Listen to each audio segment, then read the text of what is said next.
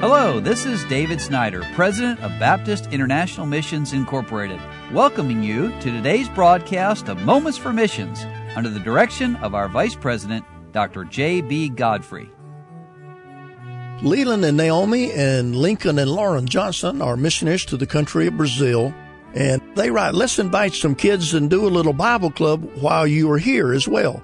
Well, we had invited two single missionaries to visit us, both of whom had experience with children's ministries while they were in college, and the goal was to help a new house church ministry that the church had started in a public housing area. We planned to knock on doors, give out gospel tracts, do a small Bible club on one or two of the afternoons, but we prayed for God to save souls and for 50 to 60 children to show up to the club. When we arrived Monday morning, the first thing we wanted to do was go to the two elementary schools nearby and ask if we could pass out flyers for the Bible club, which is not always permitted here. We went to the first school, and the director said that he was a Christian and would be happy to let us come back on Wednesday. What a blessing. And then later that afternoon, we were able to go door knocking and see two people accept Christ. What a start to the week. Now, getting permission at the other school was not so simple. The director invited us into her office, and after we explained what we wanted to do, she flat out refused. But what happened next was only of God. As we continued talking to her, she began to soften. After about an hour of conversation, she invited us not only to come back and invite kids, but also to do a reduced version of the Bible in 4 different assemblies on the next day. While we were not allowed to go into depth in the Bible, it was an incredible opportunity to build relationships with the teachers and the kids and invite them to the club. Well, we returned to the first school on Wednesday expecting to just pass out flyers, but when we arrived, the director asked us if we would like to speak to each class individually and invite them to come to the club. And we did this all morning and returned later in the afternoon to do it again with a second group that studies there. On Thursday morning, the guys, having done these types of events in the past, did not want to get too excited and maintained that they would be happy with 60 kids.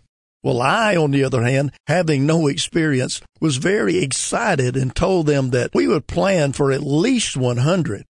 Well, Brazilians are not really known for being on time. So when about 50 children and parents were present 10 minutes before the start time, I knew that it was going to be something big. 15 minutes later, we had over 100 children. After about 30 minutes, we had over 150.